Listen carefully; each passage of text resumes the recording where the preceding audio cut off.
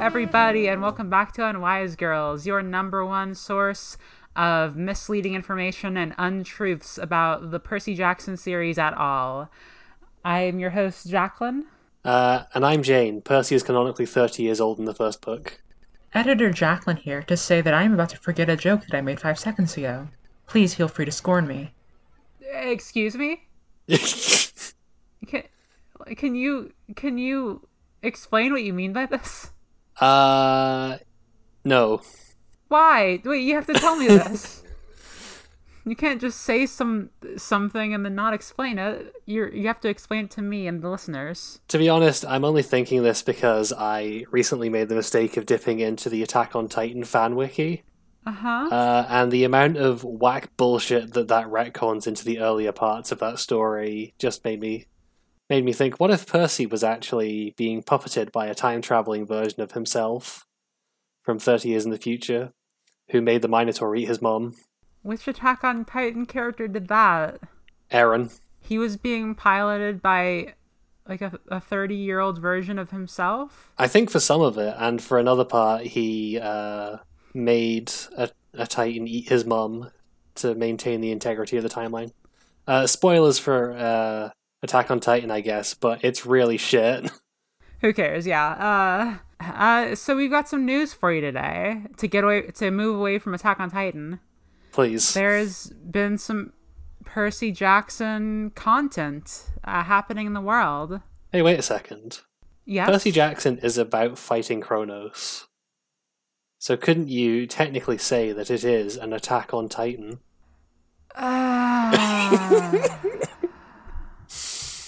Jane, every week I say I'm so excited to do a podcast with my good friend Jane. I've known her for years now. It's been so nice to know her. And every single day that we talk, I'm delighted. And then we get to do the podcast and you just say the most horrendous shit. And I think to myself, is this the life that I've chosen? Is this what I want to be doing with my next 5 years? If it's any consolation, a podcast with this clown? If it's any consolation, I'm saying equally to hurt the listeners as well as you. Understandable. Well, if it's to hurt the listeners, then it's okay. So there's a preliminary casting call going out for the Percy Jackson TV show, specifically for the character of Percy. And there are a few, frequently asked questions in the update. What age will Percy be?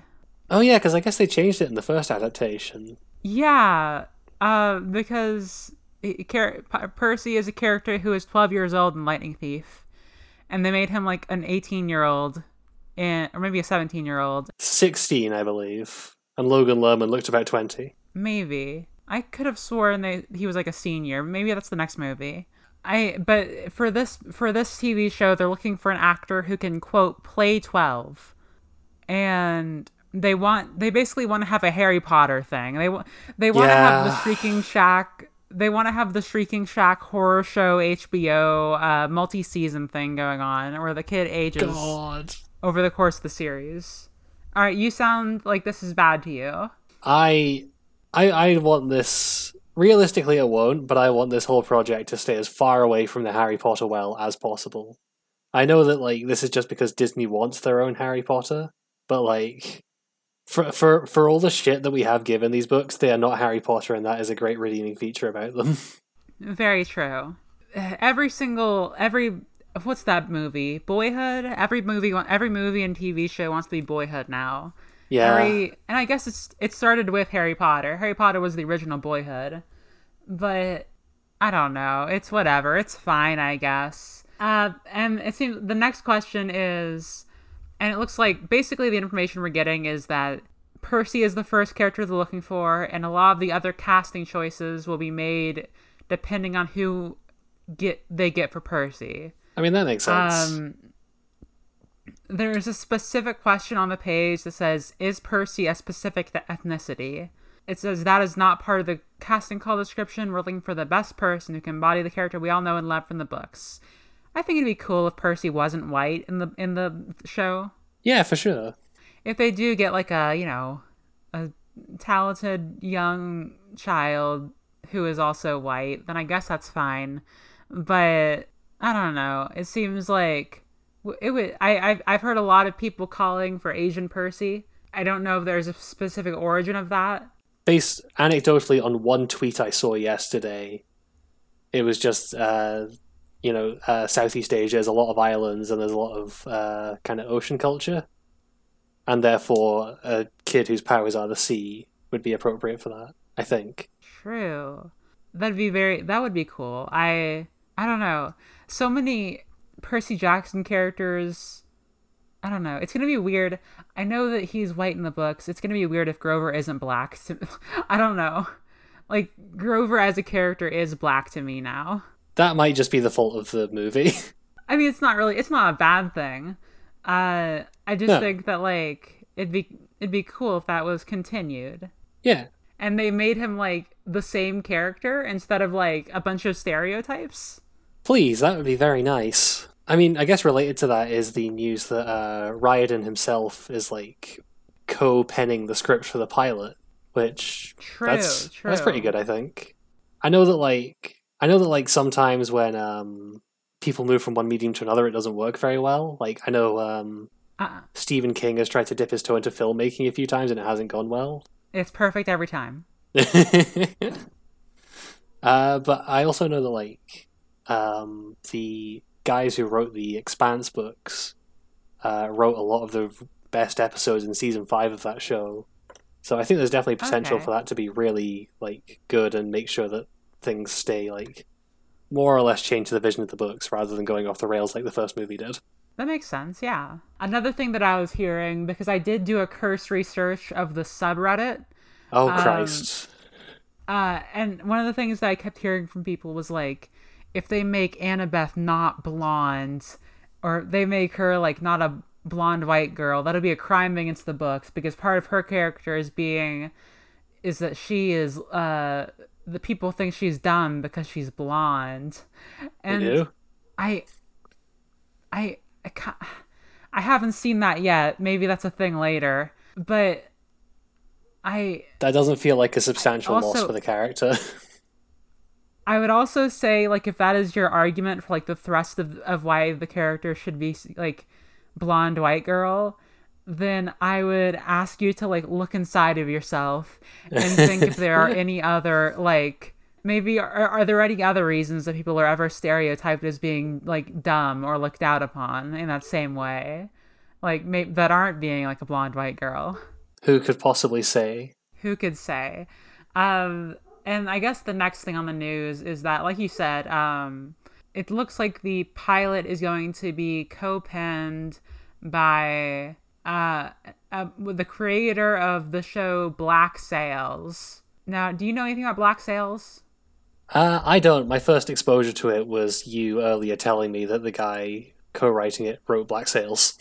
Basically, Black Sails is, from what I understand, it's a few seasons of television about Captain Flint or something. If you've ever read Treasure Island, then it's like a prequel to Treasure Island, and the first season is okay, and the next seasons are apparently, like, amazing and gay, which is probably heartening. Yeah, that's a good sign. I know, like, the books definitely get a lot more, like, queer representation in as they go. And if they maybe are just trying to go for that from the start, I wouldn't be against that. That'd be cool to see. I think that's all we've got for news, though. Let's take on the matter of telling you about the chapters we read this week. I feel like we didn't spread enough misinformation in our news segment. We promised that up top. Do we want to quickly throw in some malicious lies first? Yeah, it looks like there's also some news coming in right this moment. It looks like Rick Riordan has stated that Percy is going to be they are casting for like a trans actor for Percy, so that the character can transition through the series. Oh God. I'm also really excited about the practical centaur effects that we've been hearing about. Every scene with a centaur, they are just going to decapitate a horse and stuff a guy down the neck hole. And then the horse's spasms will have to be accounted for, but I think it'll look really good. God, okay. We read we read 3 chapters this week. For some reason, the whole time I was reading this, I was like, it's so weird that we're only halfway through the book. But this is the second to last episode in the Sea of Monsters. In the Sea of Monsters book. The climax has just kind of come out of nowhere, huh? I mean, not really. It just, the pacing was so weird that it moved a lot faster than it felt like it would. I guess, again, we're dealing with a book that's, I think, like 100 pages down on the previous one. Yeah. So that might just be why the pace feels a bit off. That's true, yeah. I have some more thoughts for the chapters, but we can do that after we talk about the chapter summaries. Oh yeah. Chapter 15. Nobody Gets the Fleece. Polyphemus catches Annabeth, dealing her a nasty blow to the head in the process. Percy and Clarisse attack the Cyclops while Grover tries to carry Annabeth out of the cave. While Percy and Clarisse manage a few glancing blows, they can't do anything substantial to Polyphemus, who chases all 4 of them across the rope bridge in the centre of the island, and onto the section inhabited by killer sheep. Percy and Grover's attempt to cut the bridge to keep him at bay is unsuccessful as the Cyclops manages to make it to the other side of the chasm. However, Percy experiences a sudden, mysterious burst of strength and manages to single-handedly bring the monster to his knees in a flurry of sword strokes. Before he can deal the killing blow, Polyphemus begs for mercy, and in spite of everything his friends have told him, Percy agrees to let him live in exchange for the fleece, moved to pity by the fact that Polyphemus is a son of Poseidon too. However, Polyphemus goes back on his word, almost killing Percy before being stopped by Tyson, who hurls a cannonball into Polyphemus' chest, sending him plunging into the chasm. It turns out that he survived the engine explosion, and Rainbow, the hippocampus who carried him to the Princess Andromeda, fished him out of the water. He spent the intervening time searching for Percy and Annabeth before catching the scent of sheep and heading to this island. Percy notices that the killer sheep don't seem to be interested in Tyson, possibly because they think he's Polyphemus, and asks Tyson to grab the golden fleece from the centre of the island so he can use it to heal Annabeth. Tyson does this and then lures the sheep away, promising them food. Annabeth's wounds slowly begin to heal, and the gang attempt to use Tyson's distraction as an opportunity to retreat to the Queen Anne's Revenge and wait for their friend. However, before they can swim all the way out to the ship, Tyson returns, being chased by the sheep, and Polyphemus, wielding a boulder in each hand. Chapter 16. I Go Down with the Ship. The rest of the group continues swimming to the ship, while Percy turns and helps Tyson face down Polyphemus to buy time for the others. The larger Cyclops shames Tyson for working with mortals, begging him to switch sides, and claiming that he hasn't been raised properly. When Tyson tries to use this opening to reason with him, the partially blinded Cyclops uses the sound of his voice to try and bash his head in with a tree. Percy manages to counterattack and knock Polyphemus over, but can't bring himself to finish the monster off with Tyson present. Instead, the 2 of them run, knowing that the blinded Polyphemus will be unable to track them in the water. Unfortunately, Clarisse begins taunting Polyphemus, who uses the sound of her voice to hurl a rock straight at the Revenge, sinking the ship. Fortunately, the hippocampi are still around, and Tyson uses his own sea god powers to summon them, allowing all 5 friends to escape the island. The last thing Percy hears before he passes out from exhaustion is the sound of Polyphemus loudly celebrating that he's finally killed nobody. Chapter 17. We get a surprise on Miami Beach. The hippocampi deposit the gang in Miami, where they discover that they have only a day left to get the fleece back to Camp Half-Blood and heal the tree. Clarisse declares that this is all Percy's fault, before revealing the prophecy that the Oracle gave to her. You shall sail the iron ship with warriors of bone.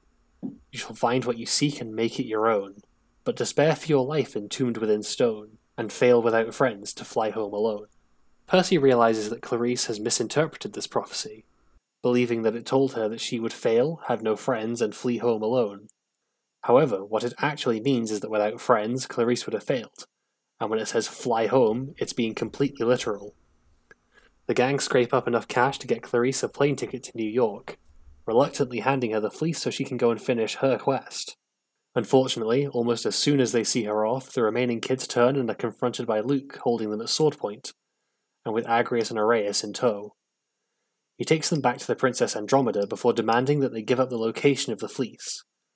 Percy informs Luke that he's too late to stop Clarice from taking it back to camp, which sends him into a rage. While he's spiraling, Percy surreptitiously uses the rainbow spray from the ship's pool to send an IM to Mr. D, meaning that the entirety of Camp Half-Blood hears the ensuing conversation, in which Luke admits that he poisoned the tree in order to get Percy to retrieve the fleece for him so that he could heal Kronos, and that Chiron had nothing to do with any of it. Mr. D, off the back of this, dismisses Tantalus and resolves to rehire Chiron, right before Luke severs the connection. He then orders his warriors to surround Percy and his friends and execute them. So, what did you think of these chapters? Okay.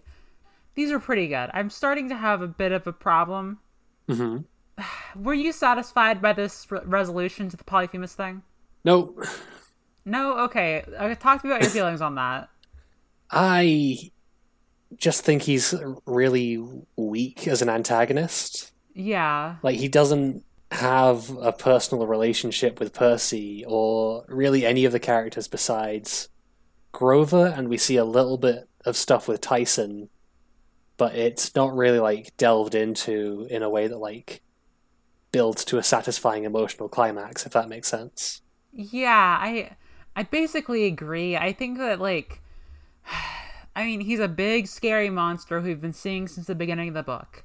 Mm-hmm. And that's decent setup, but it's not like he's very barely a character, and that I guess maybe he just isn't the main antagonist of the book, even though he's kind of presented as it. Yeah. Luke seems like more the main antagonist of this book. Because that's kind of what we got in Lightning Thief as well. We thought that Hades was going to be the main antagonist, and then it turned out that Luke had been pulling the strings all along. Yeah, and that's fine. Like, it's more direct this time because it's not like a twist. So it's more like the antagonist from earlier came back, and now, you know, this was all a setup for you. I think it's like it's obviously like a decent plot. Like, they were well positioned and well supplied with their big old boat, and the gang was super easy to track because everyone knew where they were going, and you know, they waited until Clarice left to like spring their trap, and it makes sense that they would need something to heal Kronos. I just think that like I don't know what my problem is. I don't think Luke should have disappeared after the first few Princess Andromeda chapters. I think he should have been more of a presence throughout the book. Because, like, I think Rick arrived on Polyphemus. This is entirely speculation on my part, but I think Rick came up with the Sea of Monsters idea and then, like, went through mythology to find, like, okay, what would an appropriate villain from mythology be for a Sea of Monsters plot? And he landed on, understandably, Polyphemus. Yeah, which scenes from the Odyssey can I copy over that I haven't already used? More or less, yeah. Because I feel like I didn't go into this last time, but like going through Scylla and Charybdis and Polyphemus and Circe, but also the Sirens, like Odysseus also like had his men tie him up so he could hear their song. I mean, I can kind of see why you would have Annabeth do that apart from just copying it, because like she's a daughter of Athena and Odysseus was like favored by Athena. So in that context, I think it's justified. But I definitely get what you mean. I don't think it's bad that like he's just copying over the things. In fact, I think in that instance especially, it's kind of good because it's playing more into Annabeth's thing of being like the traditional Greek hero. And also from a certain perspective, it's like, it's educational. Because, I mean, this is a kid's book. Yeah, for sure. And I think that like there's nothing wrong with any of that. It kind of feels like not as interesting as the first book. Yeah. I was having a lot of those thoughts this week, and I wasn't sure if I should like save them for the last two chapters when we're giving our general thoughts on the whole thing. I mean, I think it's okay that we give it out at least now, because that's how we're feeling, you know? And yeah. Part of the problem is that Polyphemus isn't more interesting. I think Rick is trying to make him more interesting because he's trying to play with the whole like contrast between Polyphemus and Tyson. He's trying to kind of make Polyphemus like representative like Annabeth's past traumas. it doesn't quite land though. Mainly because Annabeth is unconscious through most of these chapters and the stuff with Polyphemus, so she doesn't really get a chance to face down her fears or anything. So it's more Percy doing it, and we're getting the whole like Cyclopes are treacherous tricksters, especially with how Polyphemus has like two big moves in these chapters. Are one that he sounds kind of like Tyson, and that makes Percy almost like hesitate with like stabbing him to death. Mm-hmm. And number two is that he like appeals to Tyson. Both times he uses like a oh woe is me voice, like a very pitiful like disposition to try and trick someone. And I'm okay with him using that twice because it's like his move and he uses it against different people. Yeah. But it feels kind of like that's all there is to him. He's kind of like just the same as every other Cyclops, as far as we know, I guess. Because he also tries to do like a nature versus nurture thing with Tyson, where he's like, "Oh, Tyson, you're only serving these mortals because you weren't raised properly." But like we don't actually know anything about how Cyclopes are supposed to be raised. We don't know anything about Polyphemus's upbringing, so I think that stuff kind of falls flat. I wonder if that plays back into the like Cyclopes are either like roving monsters or they're working in Hephaestus's forges. I have to assume that Polyphemus is saying like, if you were a roving monster, like killing people, like you should. It kind of goes back to like the Kronos thing of like we're gonna restore the age of like we're going to create a new age of monsters and death. Mm-hmm. New golden age. Yeah, new golden age. I don't know. I'm not sure about it. It's just not very interesting, ultimately. Yeah, Luke has so much more going for him as a villain. Like, he has like a really deep-rooted history, especially with Annabeth. And that's one of my... I guess we might see more of it in the next few chapters, but one of my gripes, I think, is that we're not... There's a lot of potential in the idea of Annabeth feeling betrayed by Luke, and I don't think that's being capitalized on enough. It's very much focused on Percy's own hurt and betrayal. Yeah, and I know that's like fair, but there are still opportunities that we could be getting that I'm okay with it being centered on Percy because he's our main character. But I also do want like, out of the corner of my eye, I saw that Annabeth was like quaking and like, or I don't know, or like, I don't know, something about like, maybe she would yell something out at him or like, it just doesn't, I was like, when I came into these chapters, or this last chapter specifically, and Luke came into the scene, I was like, oh, this is finally the moment that we were talking about before on the podcast where Annabeth gets to confront Luke. And it didn't really get to be that. Yeah. Maybe it will be, like maybe next like episode, because Luke is still here when the chapters end for this section that we did. He's still like the threat. And so maybe next episode we'll be able to get some of that, but I hope so. So far I'm just a little disappointed. I should also say that I'm not just like generally saying more Annabeth because she is a good character and I like her. I'm like, specifically by like the standards set by the first book, where we got like so much of her character and we got a lot of really great development for her. And this one just hasn't really stacked up to that. That's part of the problem for sure, because we got a lot of Annabeth and Grover in the first book. Mm-hmm. And we haven't... If it had been the same thing, but like we got a lot of Annabeth and Tyson, or like... But it doesn't really feel like that either. There's a little bit of it, but... Tyson does get some cool moments, but yeah, not to the same extent as the emotional payoffs you got in The Lightning Thief. Yeah, and Annabeth kind of gets some stuff, like the stuff with Circe, the stuff with like her talking about her past, the stuff with like she has those moments, but they aren't as effective, I guess. We're not learning about her for the first time. Yeah. So some of it is like retreading old ground, and some of it is like new stuff or clarifications. And it works, but it's not as laid out as it was in the first book. And I'm okay with a more subtle approach, but sometimes rather than a more subtle approach, it feels like just it's a sparseness there. Yeah, sometimes it feels like we're kind of doing a bit of the heavy lifting for the story and reading into like pieces that are there but are not necessarily being connected. Yeah. Speaking of blatant retreads, I think my least favorite moment in these chapters is when they get back to Miami and find out that like 10 days have passed and they only have 1 day left to get the fleece back to Camp Half-Blood. Yeah, that was weird. It makes perfect sense, I guess. Like, they I disagree. Were out at sea. Okay, tell me. I disagree because like they straight up say that they weren't at sea for that long. And I always thought the implication with the Lotus Casino was like, time doesn't work differently in there. You are just having so much fun because it's such a paradise that you don't notice time passing. Right.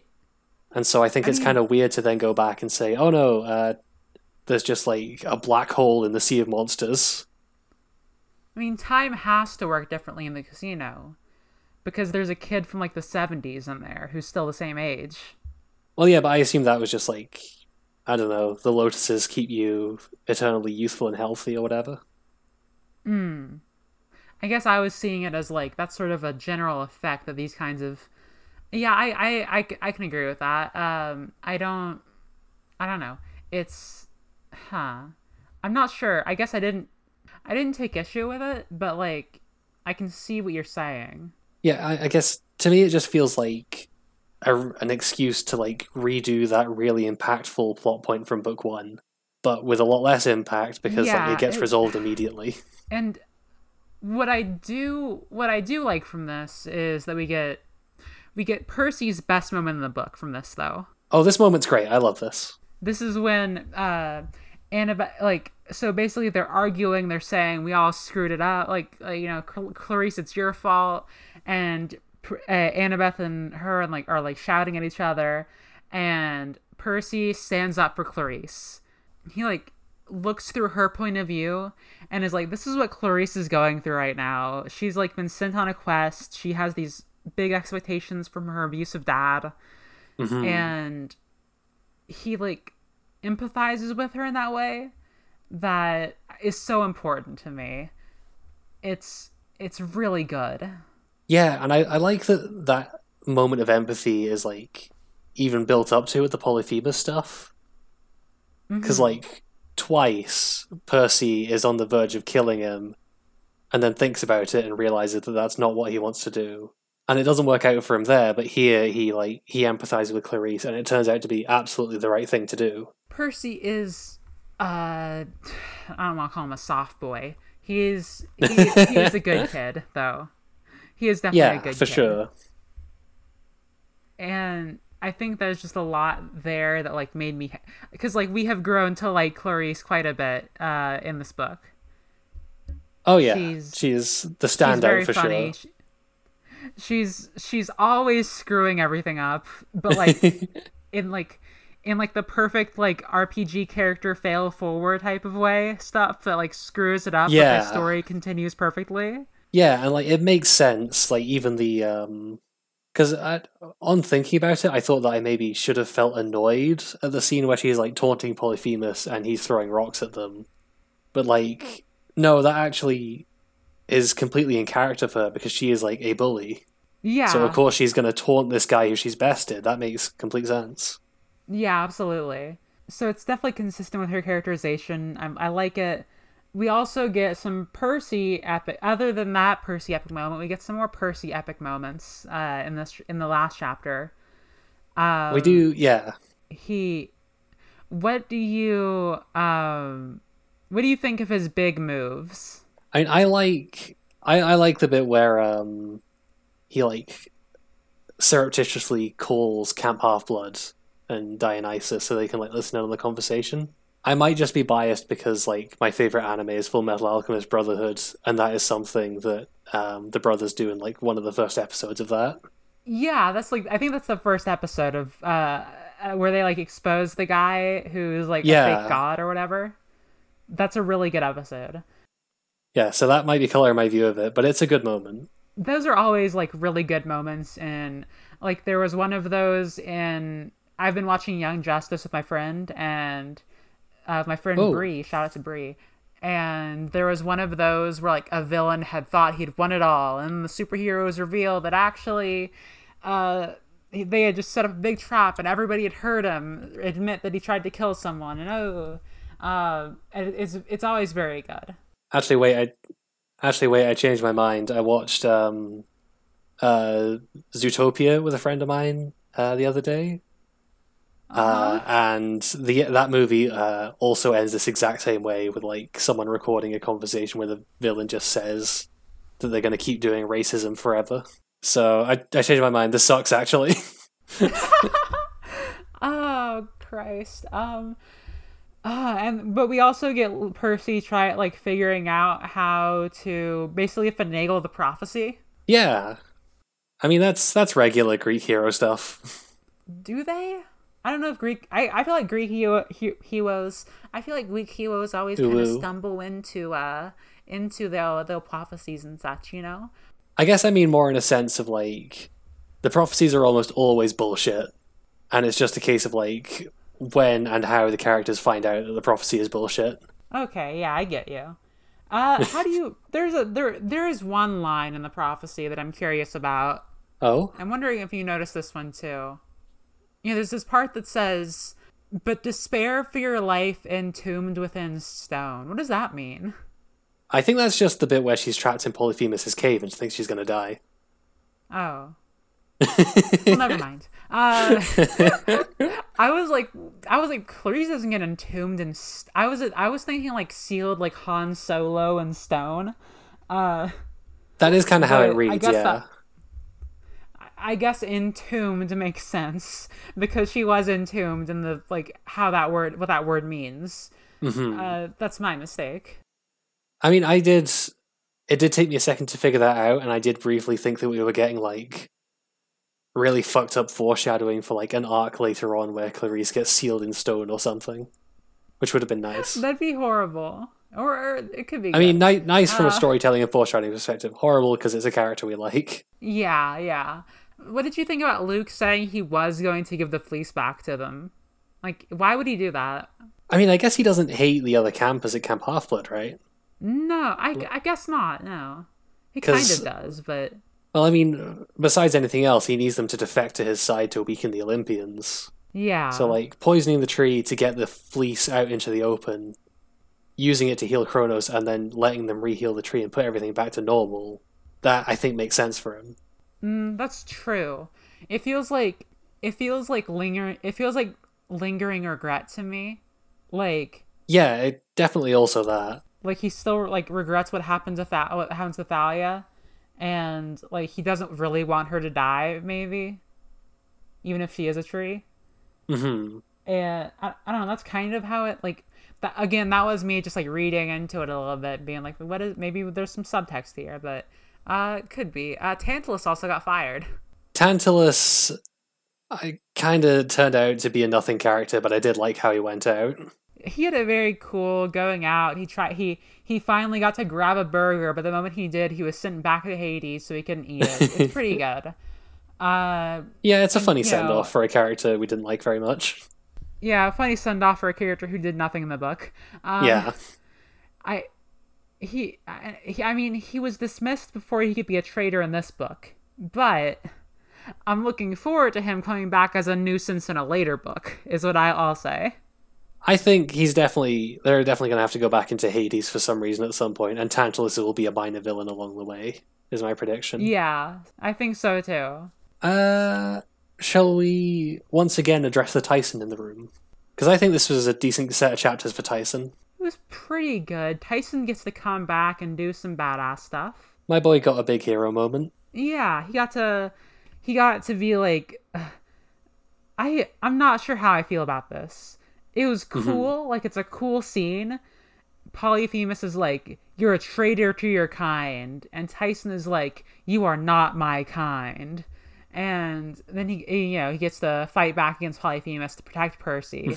And him and Percy fight together, which is very cool. Yeah, I like that. And I like all of it.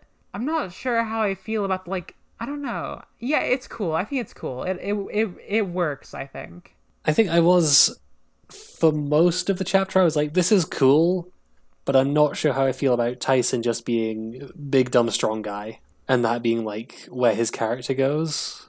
But is he still, like, it feels like that's not his character anymore. It feels like he's kind of shed that. I mean, when he talks to Percy, there's definitely a couple of lines that he, like, where he just, like, doesn't understand what Percy is saying, or for comedic effect. But I think, like, when we get him, like, using the same kind of sea god powers as Percy, right, and, like, coming into his own as, like, okay, Tyson is basically, like, a demigod.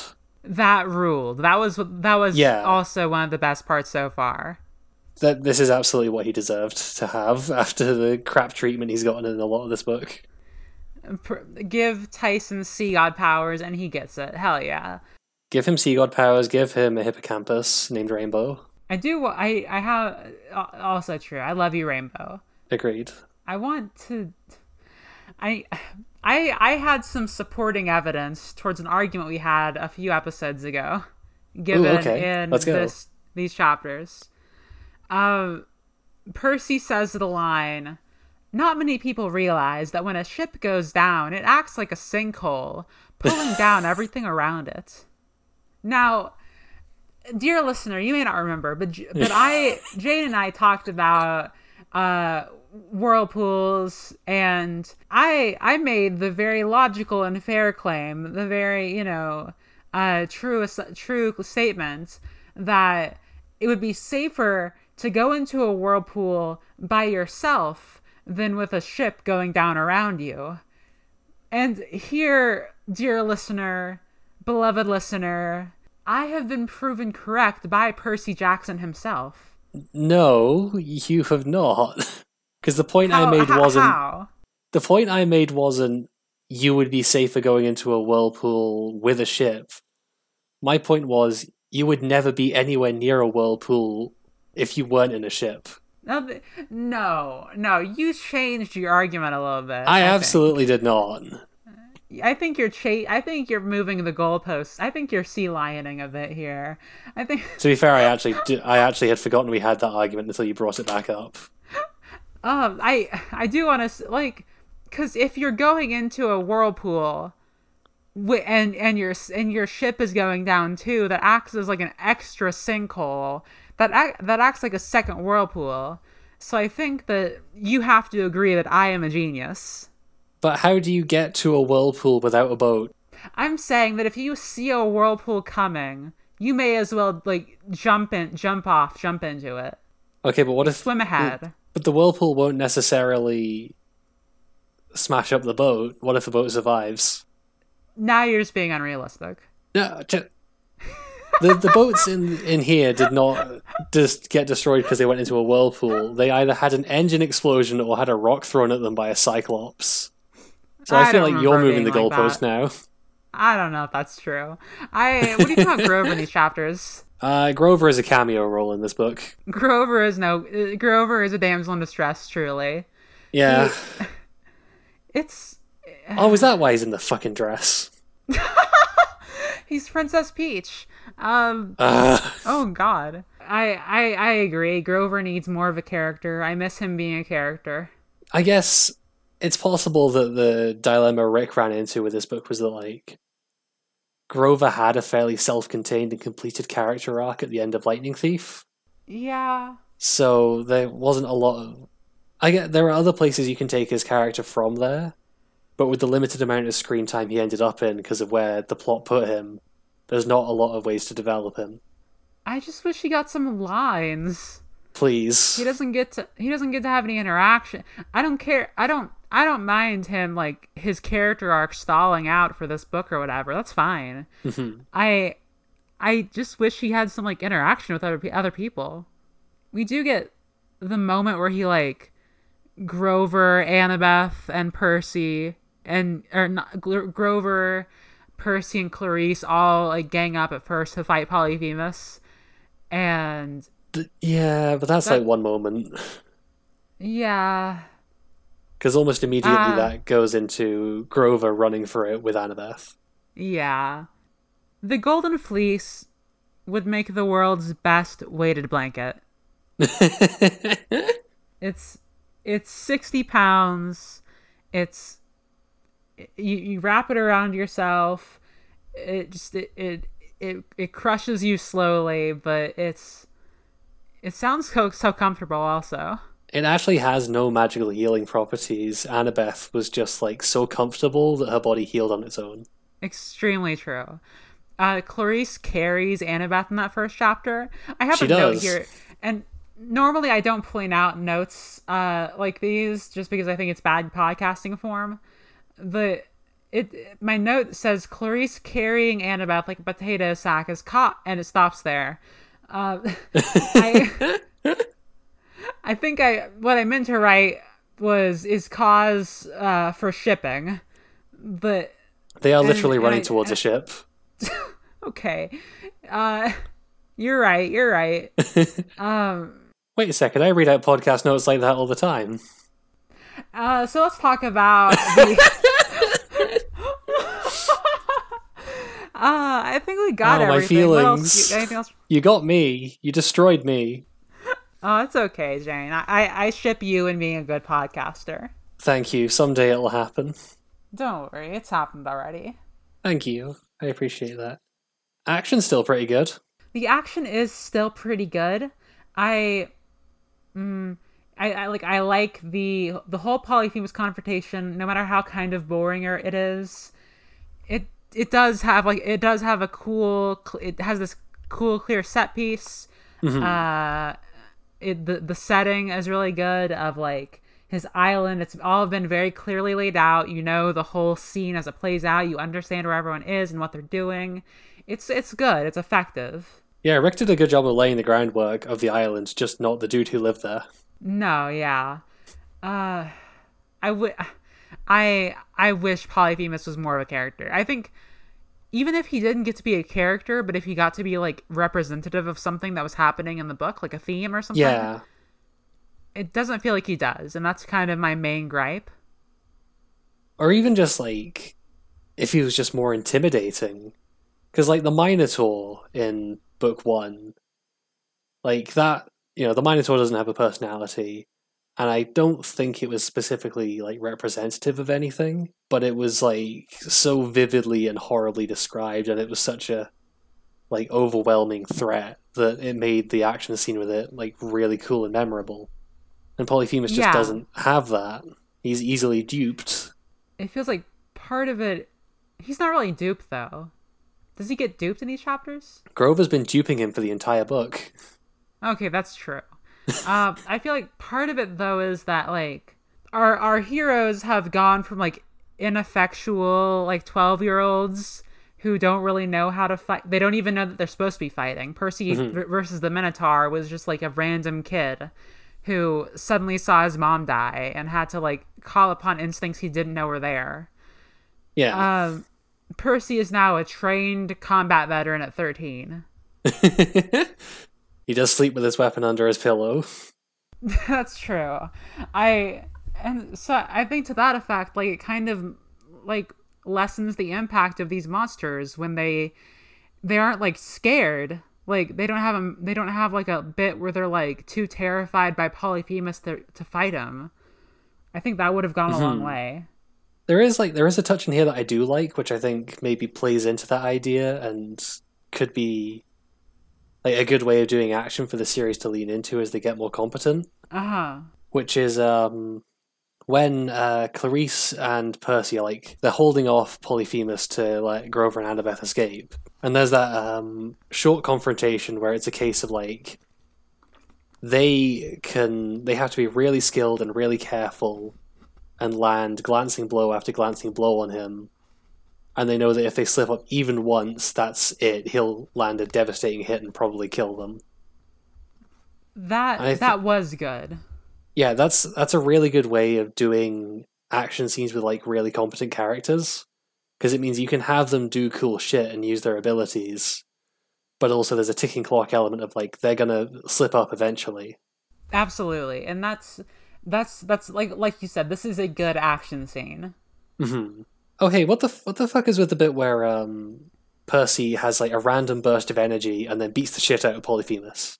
It's just after he crosses the chasm and gets onto the same side as them, and Percy just goes absolutely sicko mode on him.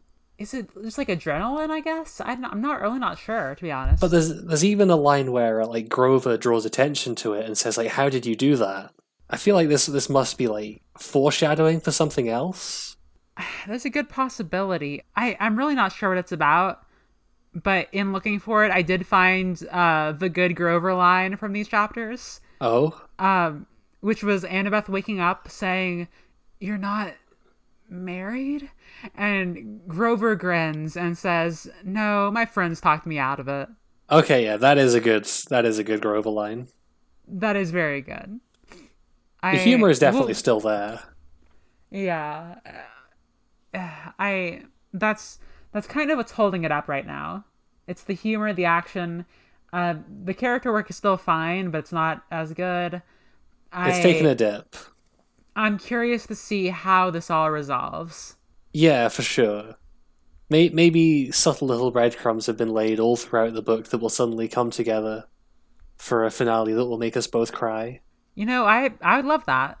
I would really love that. It probably won't happen, but you know what? I'm open to having my mind changed. I didn't cry at the end of last one either, and I don't know.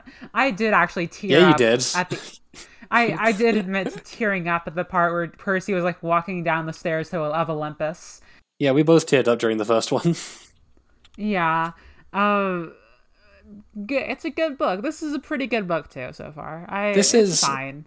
Yeah, fine is how I would describe it. And I think that does it for us today. Jane, thank you for being with me here today. My pleasure. It's been very fun as always. Yeah. If you'd like to reach the show, you can drop us an email at unwisegirlspod@gmail.com or find us on Twitter at unwisegirls, where we also have a link to our official Discord server. If you like us, you can support us by rating, reviewing, downloading our episodes, supporting us on Patreon. Patreon.com/unwisegirls. For $1 a month, you get a special role in our Discord, marking you as a camp counselor. For $3 a month, you get an even specialer role as a friend of Dionysus and access to all of our bonus content. Last bonus episode, we talked about Kerbal Space Program. We talked about Gundam. We talked about Jane's common interests with Joe Rogan. And no, don't say it like that. And as always, we talked about Homestuck too. And for $5 a month, you get the special stroll in our Discord of Aphrodite's Chosen, all of bonus content, and a shout out at the end of our episodes. This week we'd like to give a shout out to Medusa, Daddy Poseidon's ex, Mercy, and Veronica Friend, who we also want to give an extra special thanks to for leaving us our first review on Apple Podcasts, bizarrely, which is a platform that our distributor says we shouldn't be on, but we apparently are, so that's cool. But yes, thank you very much, Veronica. It was very nice. You are a friend to the podcast, truly. It's true. As we always say at the end of every episode... I'm sorry, I had to do a yawn. See you next week, Camp Half-Blood. See you next week, Camp Half-Blood. Bye-bye. Bye.